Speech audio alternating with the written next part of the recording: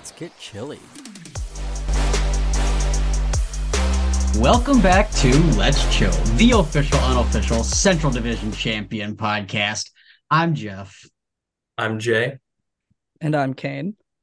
And we are back with yet another episode previewing Championship Weekend 2023 being hosted in Minnesota. And with Minnesota representing the Central Division, it's going to be super awesome. Guys, we've waited since like December of last year for this weekend, and this weekend is here. I'm so freaking pumped. I woke up this morning and I realized it was Sunday, and I was just like, I have the whole week to get through still. I was kind of disappointed because I have all this like anticipation building up, and it's kind of all coming. Like all the anticipation basically from December is now here. Like it's all welled up inside. So I'm pumped. Yeah. And like in a week from now, we'll know who the champion is. So that's pretty cool to put that in perspective. But well, should we start with some stall sevens? I've got a kind of a tough stall seven, but a very fun and relevant one. And honestly, I'll give you guys more than 7 seconds, which we never abide by that rule anyway. But yeah, okay. We'll get a countdown one of these days. Eventually. All right. So between the two of you, I'll give it a little bit easier. Can you name all of the AUDL champions from 2012 till 2022? Does not have to be in order, but well, okay. Ideally, but it doesn't matter. All right. I got Madison twice. What years? You got to give me years. Oh, I got to tell you the years. 2018 then, because that was the last time they were in championship weekend. 2014, I'm pretty sure. Is that not right? The right answer or not? 2013. Do you want me to say yes or no? Yeah. That was right. Yeah. That's incorrect. Okay. So 2013 is not right. In fact, they've only won once. I swear they won a second one. Okay. 22 is the Empire. Yep. 21 were the Flyers. Yep. I think at the time they were the Raleigh Flyers, though. They're actually Carolina. That was the year. That was the year they changed to Carolina, wasn't it? Mm-hmm. Was there a 2020 championship? I thought that year got. No, they didn't play in 2020. 19 was. That wasn't New York again, was it? It was the Empire. It was New York. Okay, that's right. Because it went 18, New York and then was the Radicals. Yep. 18 was the Radicals. 2017 was San Jose Spiders. Nope, but you're close. San Diego Growlers then. No. Ooh, whatever. You're getting close. It's a team that doesn't exist anymore. Yeah. I'm blanking on their name right now. Nope. It's a California team. You're in the right region. It's in my brain. I know what it is. I like this team too. That's the thing. It's the San Francisco Flamethrowers. Yep. Okay, so 2016. Yeah. Man, it was 2016. I know one of these was either San Diego or Oakland Spiders at one point. Was it 2016 was Oakland? Nope. 2015 was Oakland. 2015 was. 2016. And I don't know 2014. Yes, you're right there. Okay, yeah, 2014 and 15 were Oakland Spiders. 2016, I don't actually know if he was on this team, but Abe Coffin has played for this team. Dallas Roughnecks. They were not the Roughnecks at that point. They had actually already switched over to who they are today. The Legion? They were the Legion? Really? Yeah, I had to check. I thought it was Roughnecks too, but at least on here, on the AUDL site, it says the Legion. I thought they were the Roughnecks. Well, maybe that's because they changed their name. Maybe because it's the Legion now. Yeah, and they still because I'm pretty sure the Roughnecks changed their name to the Legion in like 2 years ago. Yeah. Anyway, okay, and then 2015, 2014 were Oakland Spiders, and then so 2013.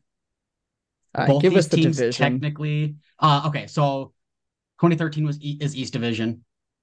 2012 is also East Division. Okay, so one of them's Toronto. That is correct. What year? Yeah, that's 2012. 2012? No, 2013. Okay, 2013. Okay, so because I was like Mark Lloyd. I remember like that name for some reason was like big at the time. So who's the first ever AUDL champion? I do know this, but the city exists like in AUDL, but the team does not. So if you give me the city, I'll give it to you.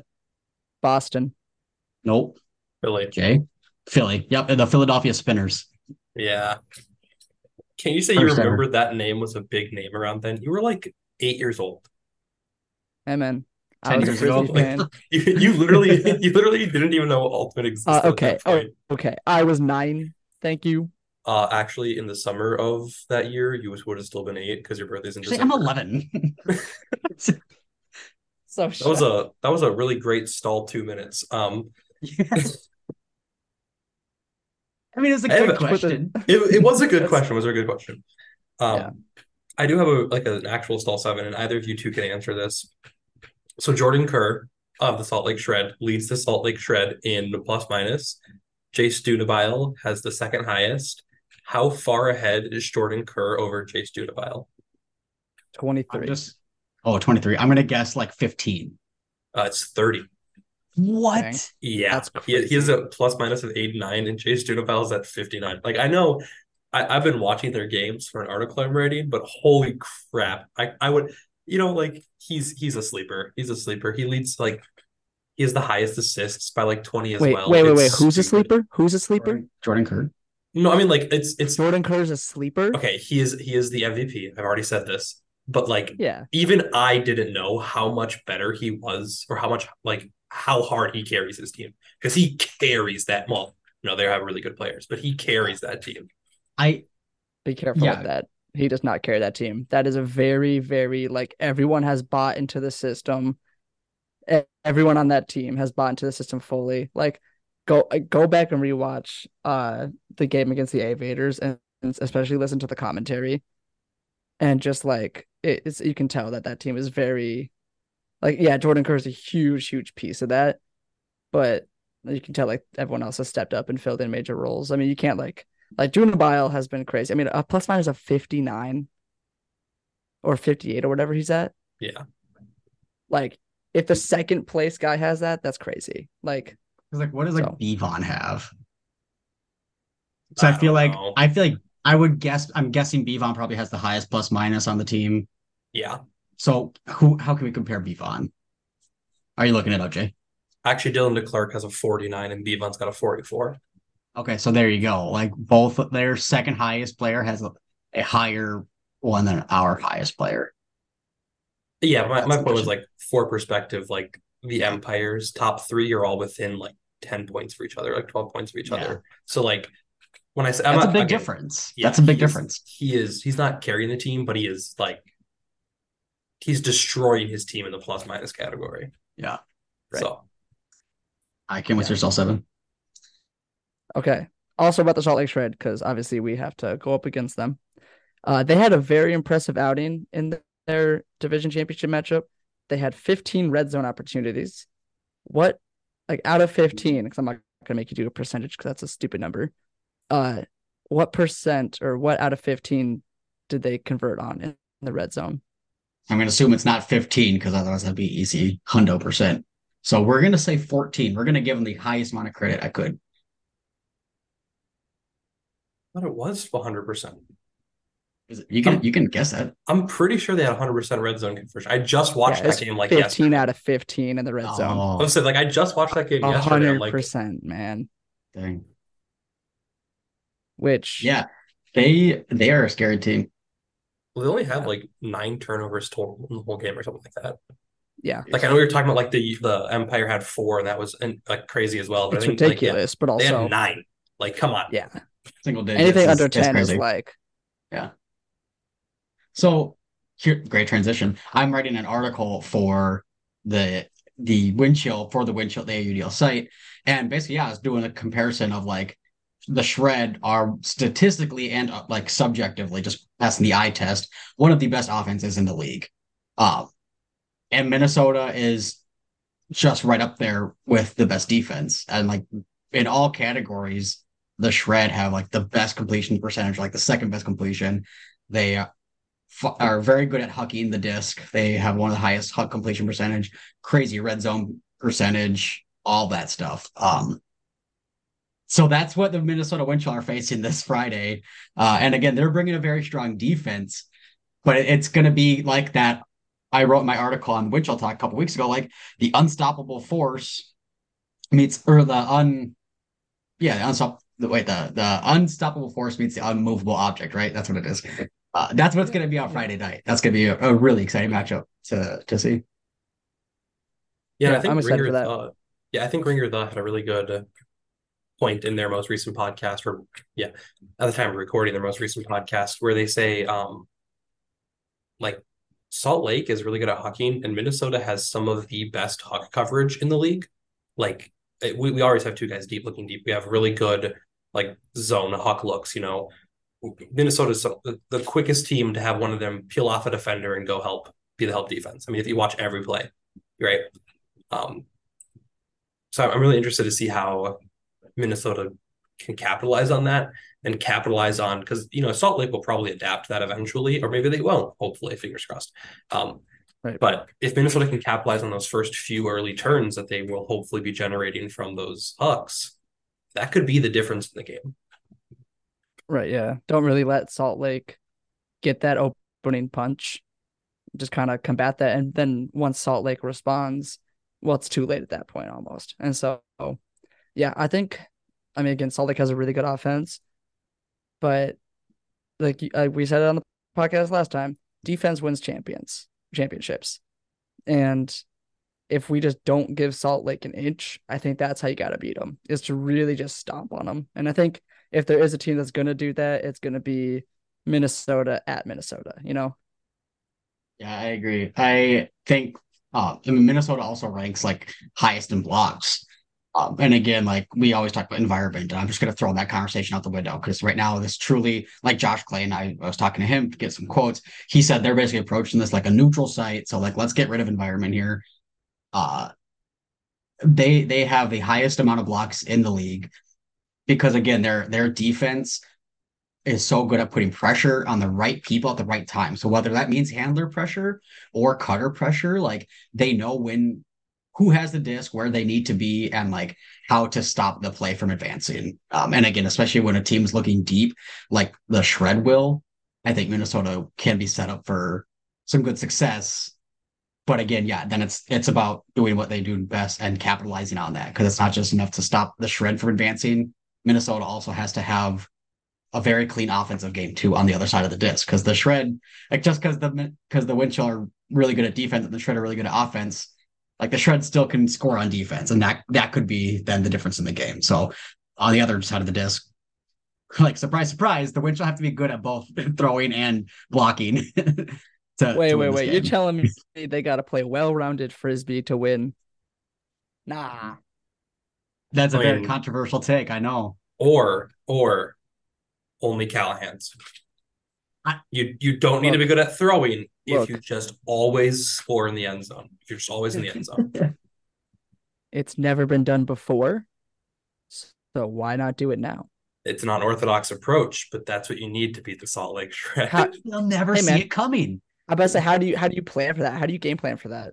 Ben Oh, Feldman, Ben if you're Feldman, listening, if you're listening, get us on the sideline. Give me a clipboard and a whiteboard, and you'll see what I can do. if anybody from the Shreds listening, no, you're not. No. If anyone's on the shred listening, guess what? Winchell are only going for Callahan. So just plan for that and just you're welcome. There's a game plan. Yeah. Yeah. Ben Feldman, ignore us. Don't do Callahan's. They'll never know what to expect. I am really interested as well, though, in some end of quarter stuff.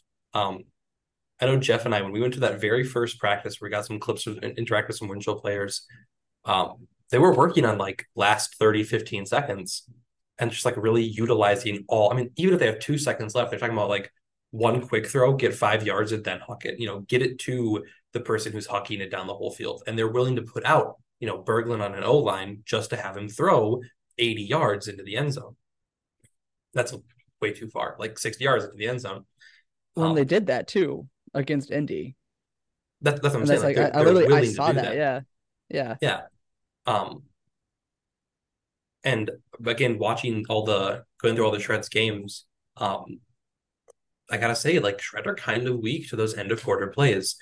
I think in only a couple of their games I'm watching have they had like 3 or 4 end of quarter scores, and most of the time it's just like, oh, they score with 30 seconds left. Like, okay, they don't really they leave 30 seconds for the opposing team. And if the opposing team happens to be prepared, like the Aviators were against them, prepared to score in those last 30 seconds, they give up that point more often than not.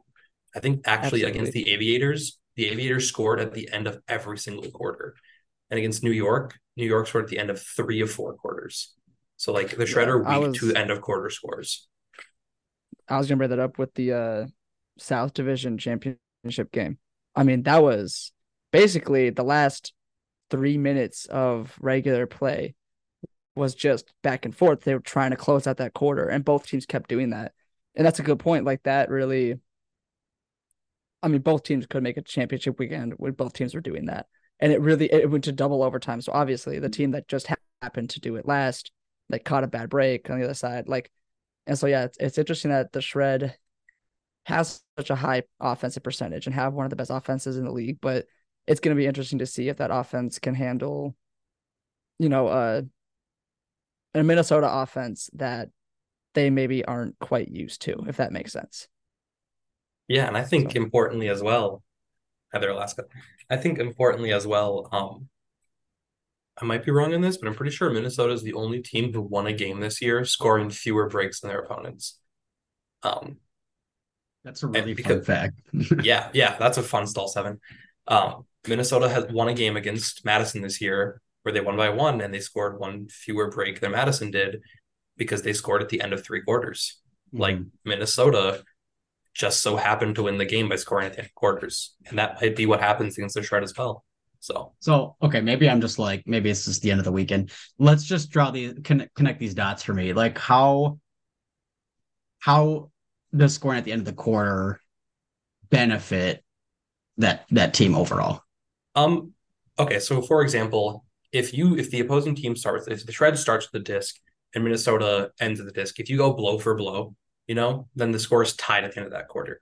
Well, the next quarter, Minnesota starts with the disc, so they get a mini break. They don't actually get the break, but they get a break essentially. Gotcha, and if they score at the end of that quarter, well, now they're up by 1. Right. If they go blow for blow. So if you do that enough, you can actually win a game without getting any breaks. So you can have a game with 0 breaks and win a game. Yeah. Not likely, but I mean, Minnesota has done something similar. Right. Well, against Madison, I remember that. Yeah. Yeah. Thanks for connecting those dots. So I think like that being said, again, I think their offense is going to be something that is going to be really tested. Like I don't want to like ignore their defense and be like, oh no, they're fine. Like they definitely need to play their game that they've been playing. Defense has to be successful and stop this offense. That's one of the best in the league. That goes without saying. I mean, it doesn't because we just keep saying it.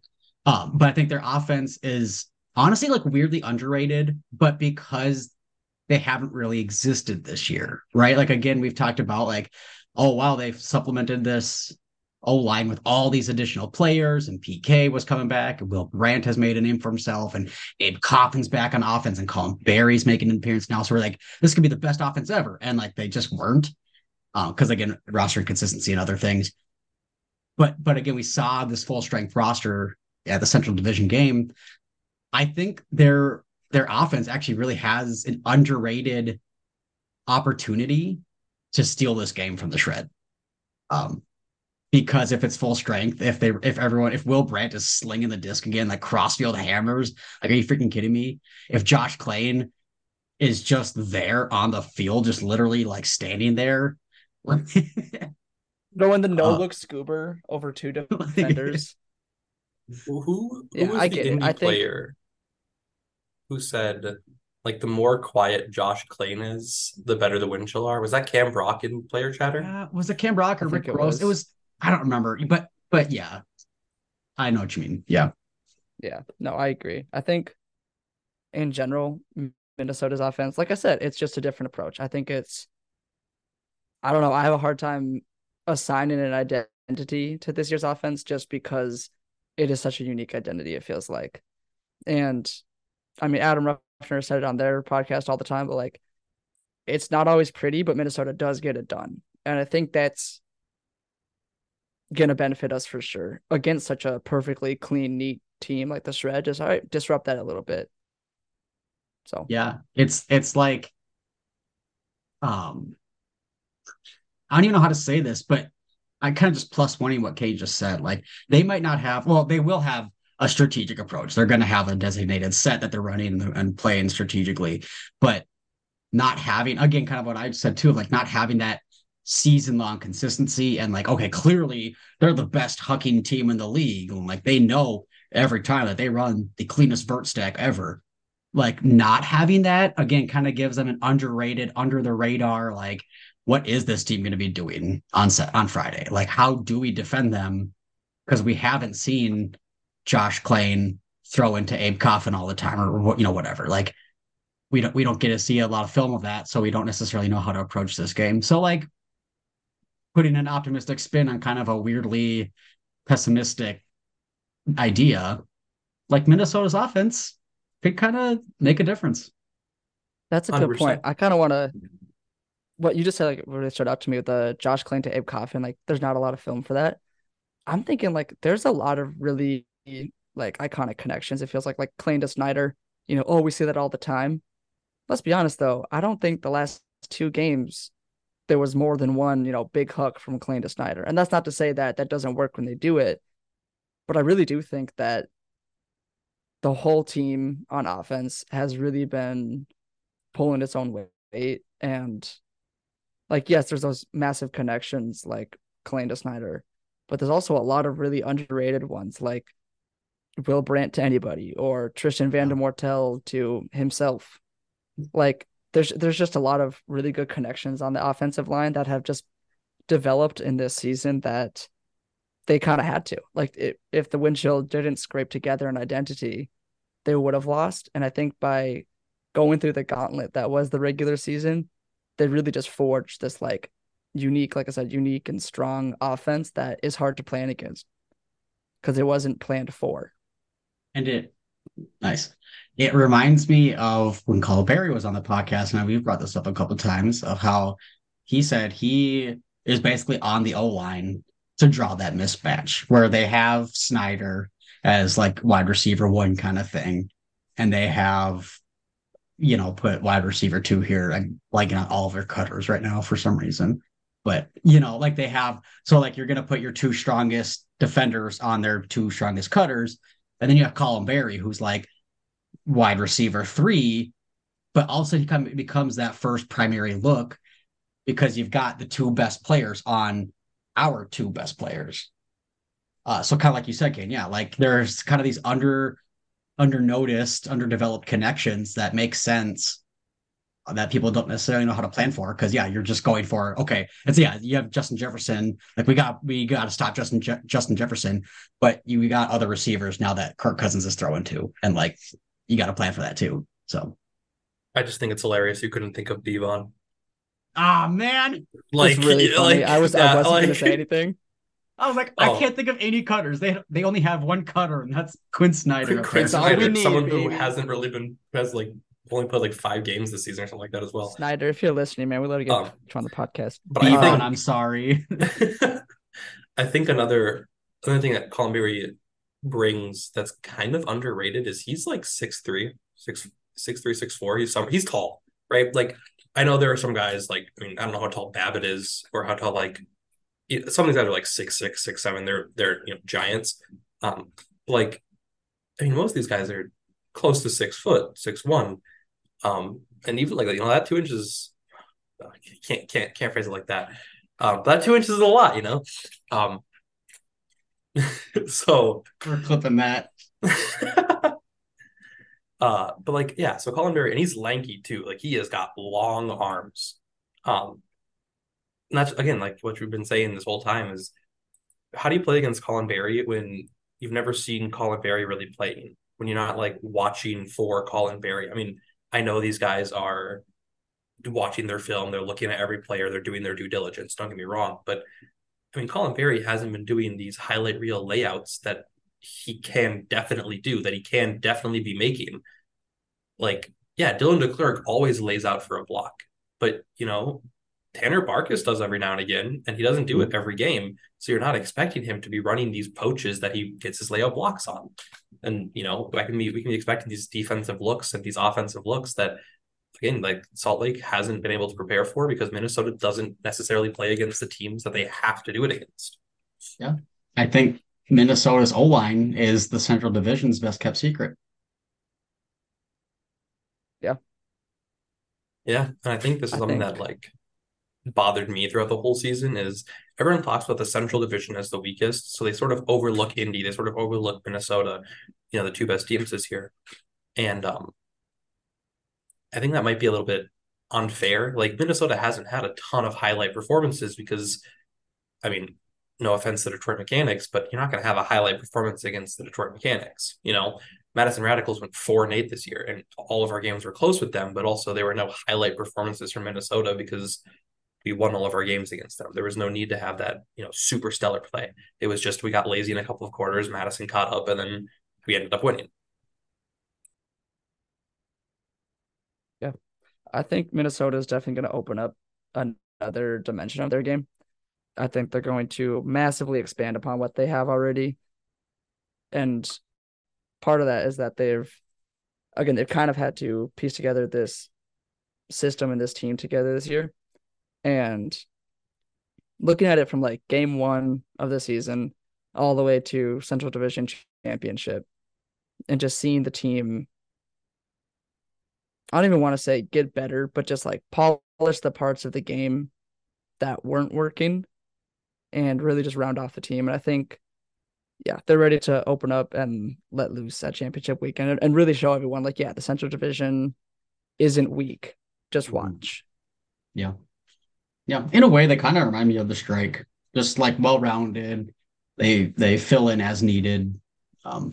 They're a team, again, they're not relying on, and like I think all these teams, we can point to like on the Empire right away. You think of at least 3 names stick out right away. And on the Shred, we were just talking earlier, like they've got a whole lineup of people who can fill in. But truly, I think Minnesota, like they're playing Max Longchamp at that practice that Jay and I were at preseason. The phrase he used that stood out to me was unselfish ultimate. And again, I think necessarily like Ultimate is a very team-oriented sport, obviously, but I think Minnesota has unlocked that meaning for them, and I think it's driven their success this season. I agree with that. And I think aside from being unselfish, it's also this like idea of there's always the next player up, I mean, part of the reason Salt Lake has, a 30-point plus minus discrepancy between Jordan Kerr and Jason Dunabile is because, I mean, Jordan Kerr throws a lot of assists and Jason Dunabile is mostly a cutter and he gets a lot of goals as well. But also that, when you're on Salt Lake, you're looking to throw to Jordan Kerr for him to get the assist. If he's in the end zone, you're choosing between Jace Dunabile and Jordan Kerr. He's number one. So it's not even that he's playing selfish ultimate. It's that his team is trying to get him to play selfish ultimate because he's able to do all these great things. And, if you can just really put a stop to Jordan Kerr, then their team becomes significantly weaker. Again, not bad. Still a great team without Jordan Kerr, but significantly weaker. He was number one. I see your point of like eliminating such a cornerstone part of their offense or their defense, if you want to flip the script that way too, for any team really, if they have such a key identity in one player or one style of play. Obviously, your plan is to adapt to face that. And, the response from the Shred would be, okay, how do we adapt to how they're going to adapt? But the thing with Minnesota is that, again, I don't really think you can kind of plan for, I don't want to call it a sporadic team, but a team that gets it done game by game, It reminds me of he who shall not be named, who left the Chicago Union to go play with the Aviators. How'd that work out for you? Yeah, right. So kind of shifting a little bit, I'm curious to see their approach like on Saturday, like assuming they win Friday. And so this is the tricky thing. We kind of touched on a little bit of like the wind chill, generally speaking, like they've had a couple weekends of like double headers of having to conserve energy and figure out their players for multiple games in a weekend. But this is going to be a full weekend of the toughest, most competitive ultimate they'll have played all season long. Like they have to go against the Shred for sure. And then if they win, assuming they win, they'll have to go against most likely the Empire, but even against the Soul. Like that's not going to be an easy game. Uh, that's gonna be really tough. And so like I'm really nervous for Saturday if they advance to Saturday. Like Josh Caine said in my article I'm putting in, like they're going balls out. Like they have to, it's a spare no expense because it's win or go home. He didn't say that. That's my phrasing, but I'm I sure was Josh that Caine. he would say that. He would say it. Yeah, yeah. Yeah. I'm yeah. But so like they're sparing no expense. They have to put all their strongest players out and conserve no energy for Friday, for Saturday night. How do you think that's going to play into a factor on Saturday against another really tough opponent? I look to last year. I mean, it's literally the exact same matchups, East versus South, Central versus West. I mean, if Minnesota goes all out and like the Chicago beat the Summit last year, if Minnesota beat the Shred this year, and the Empire beat the Soul, I think it's going to look really similar to last year. I think the Empire is some of them. They are the best team in Ultimate. They have some of the best players in Ultimate, some of the most well conditioned players in Ultimate. I mean, part of the reason why the Empire is so good is because they never get tired. I mean, these guys these guys live and breathe Yes. conditioning, and you can tell. Yes. So I think it'd probably play out similar to last year, which is unfortunate.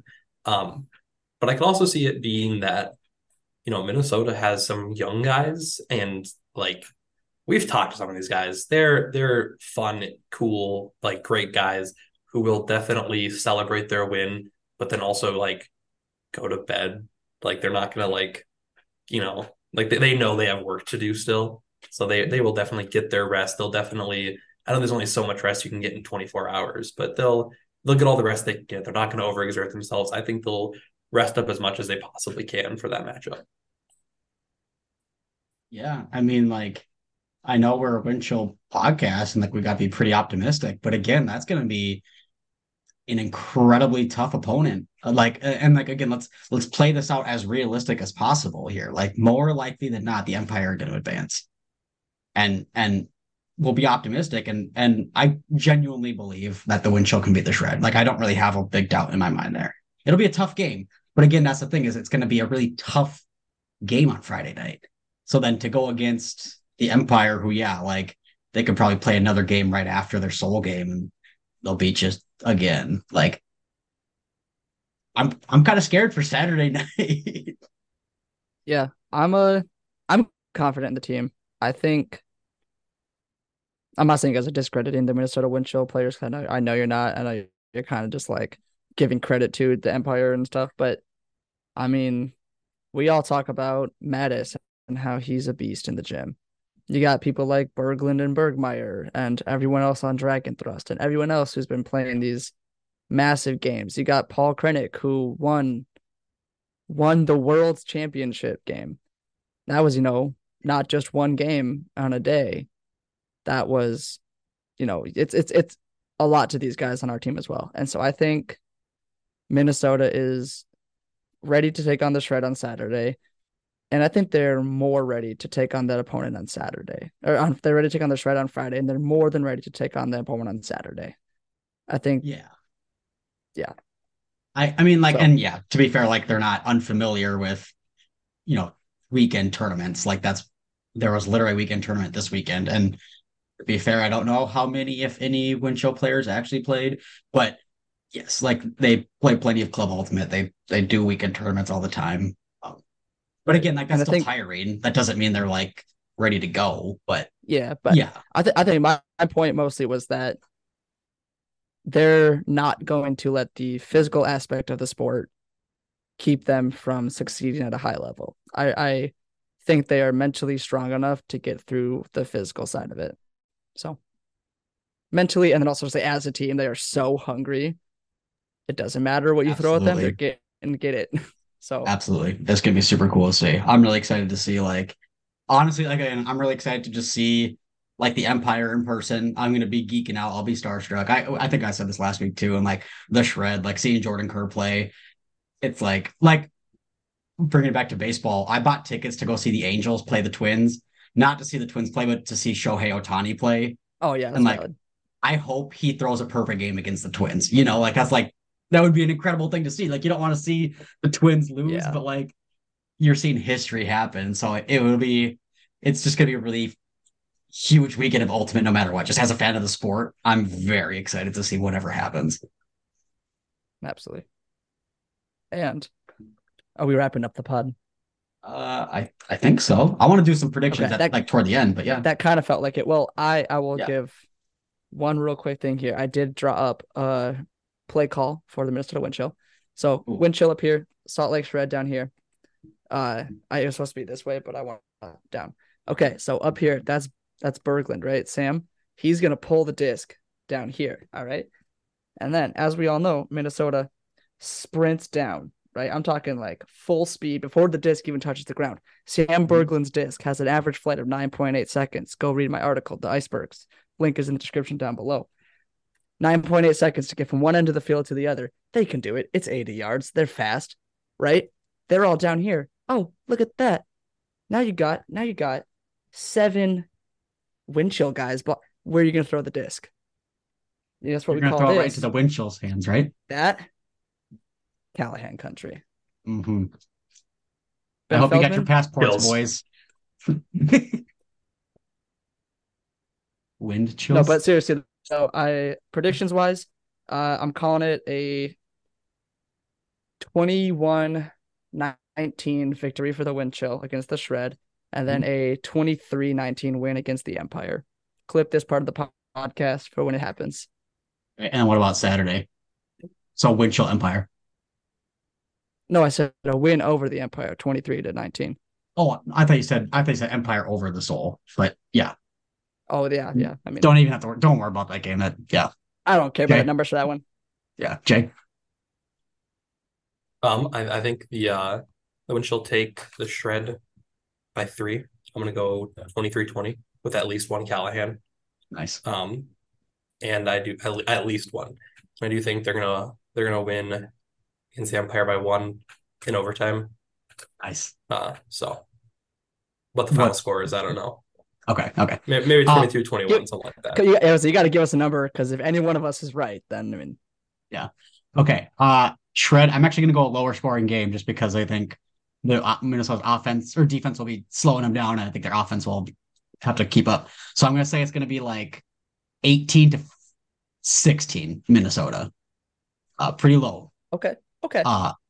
And then I'll say they take on the Empire, and I'll be optimistic. I'm going to say the wind chill will win. I want to believe that in my heart, and I will say it on the pod. I will say the wind chill beat the Empire 20-19. I think it's going to be that's going to be a tight game. So it's gonna, yeah. I mean, like you said, no matter what happens, it's going to be an awesome weekend. First game on Friday. So Minnesota has the first game, right? No, they have the late game. They have the nightcap. Okay. Perfect. That's even more exciting, I feel like, because it's like you're going to know who the opponent is before you know if you get to face them, which I think is pretty cool. But also, is that better or worse for Minnesota? Because, again, now it's like, now but you already are thinking of tomorrow when you need to think of tonight right now, I don't think. I don't know if they are. I don't think you're getting them. I think you would be thinking that, Jeph.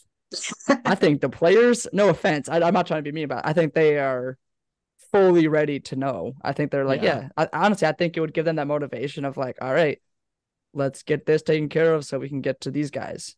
Yeah. Give them that extra motivation, especially if it's the Empire. It's like, okay, we're one game away from having our chance. I mean, they beat the Empire, right? The mindset. They have. They've beat the Empire. He tweeted it today. I brought that up last time. And it's on the scoreboard. It says AUDL official score. So officially, this was not an exhibition game. This was an official scored game. Yeah, and definitely 2 Minnesota players didn't play for the Empire at all. To be fair, I'm pretty sure both Babbitt and Yacht were there. Like Babbitt was not, but Yacht and Oscar. I think Oscar was there. Okay. I mean, aren't Yacht and Oscar from anyway. Pretty sure they're from Minnesota. Yeah, they're both from Minnesota. Yeah. Yacht, Oscar, if you're listening, we'd love to get you on the podcast sometime. Yeah, maybe after you lose this Saturday. Yeah. I'll say you gotta it's a Minnesota Wind Chill podcast, so you gotta rejoin the team first. True. Anyway. No, it's gonna be a really good weekend. I think we're gonna get a lot of good content. I'm excited to just go to the stadium. be starstruck by these players, meet a bunch of people. Love to have people come talk to us. I have no idea how many people actually listen to this podcast. I have got the numbers, but like it could just be, I'm too scared to look. yeah, I don't know. I don't want to find out that 3 people listen and it's just me and my cat. Yeah. But no, I think it'll be fun. Honestly, I don't even have that much to say. We've said it all. Now it's just like sit and wait. We have the easy job of cheering them on. Now the Winch will have to. They've got the hardest job of their lives. The most competitive Yeah. ultimate they'll be playing. So And if you want to come watch this competitive ultimate, don't forget to enter the giveaway in our Instagram. All I gotta do is be liking that post, following our content. All the details are on our Instagram page. It's Wind Chill Talk. It's on all it's of our true. social And medias. you get 5 bonus entries just for subscribing to our website, and subscribing is free. So like that's 5 right there. Super easy to do. We're drawing that on Wednesday, the 23rd. So make sure you do that now. We're dropping this on Monday morning. We're posting this Monday. So you've got, by the time this posts, about 2 days to enter. So go do that right now. It's also on Twitter and Facebook if people are still on that stuff. So X. nah. But we Anyway. will see you all this weekend, Friday night to start. We'll be there Saturday, no matter what happens on Friday. We're gonna be on probably on the fence, but I don't know what the situation is gonna be. We're gonna be bundled up. It won't be hard to find us. I don't think Caine's gonna be bundled up, but I'm gonna be the opposite. Full body paint. I'm gonna be wearing an actual polar bear carcass. It's gonna be crazy. All right. It's gonna be creepy. The cops are gonna get called on us. It's gonna be a great time. But we will see you there. This episode is presented by the R1P1 Network. Guys, they've been so great this whole season, helping us create just some amazing artwork for our thumbnails, our social media, our podcast, everything. Check them out. They're doing a lot of sports agency work. So much love to them. Yeah, I've got nothing. Stay chilly. Let's go and chill. Let's go Wind Chill. It says let's get chilly. I know it's backwards.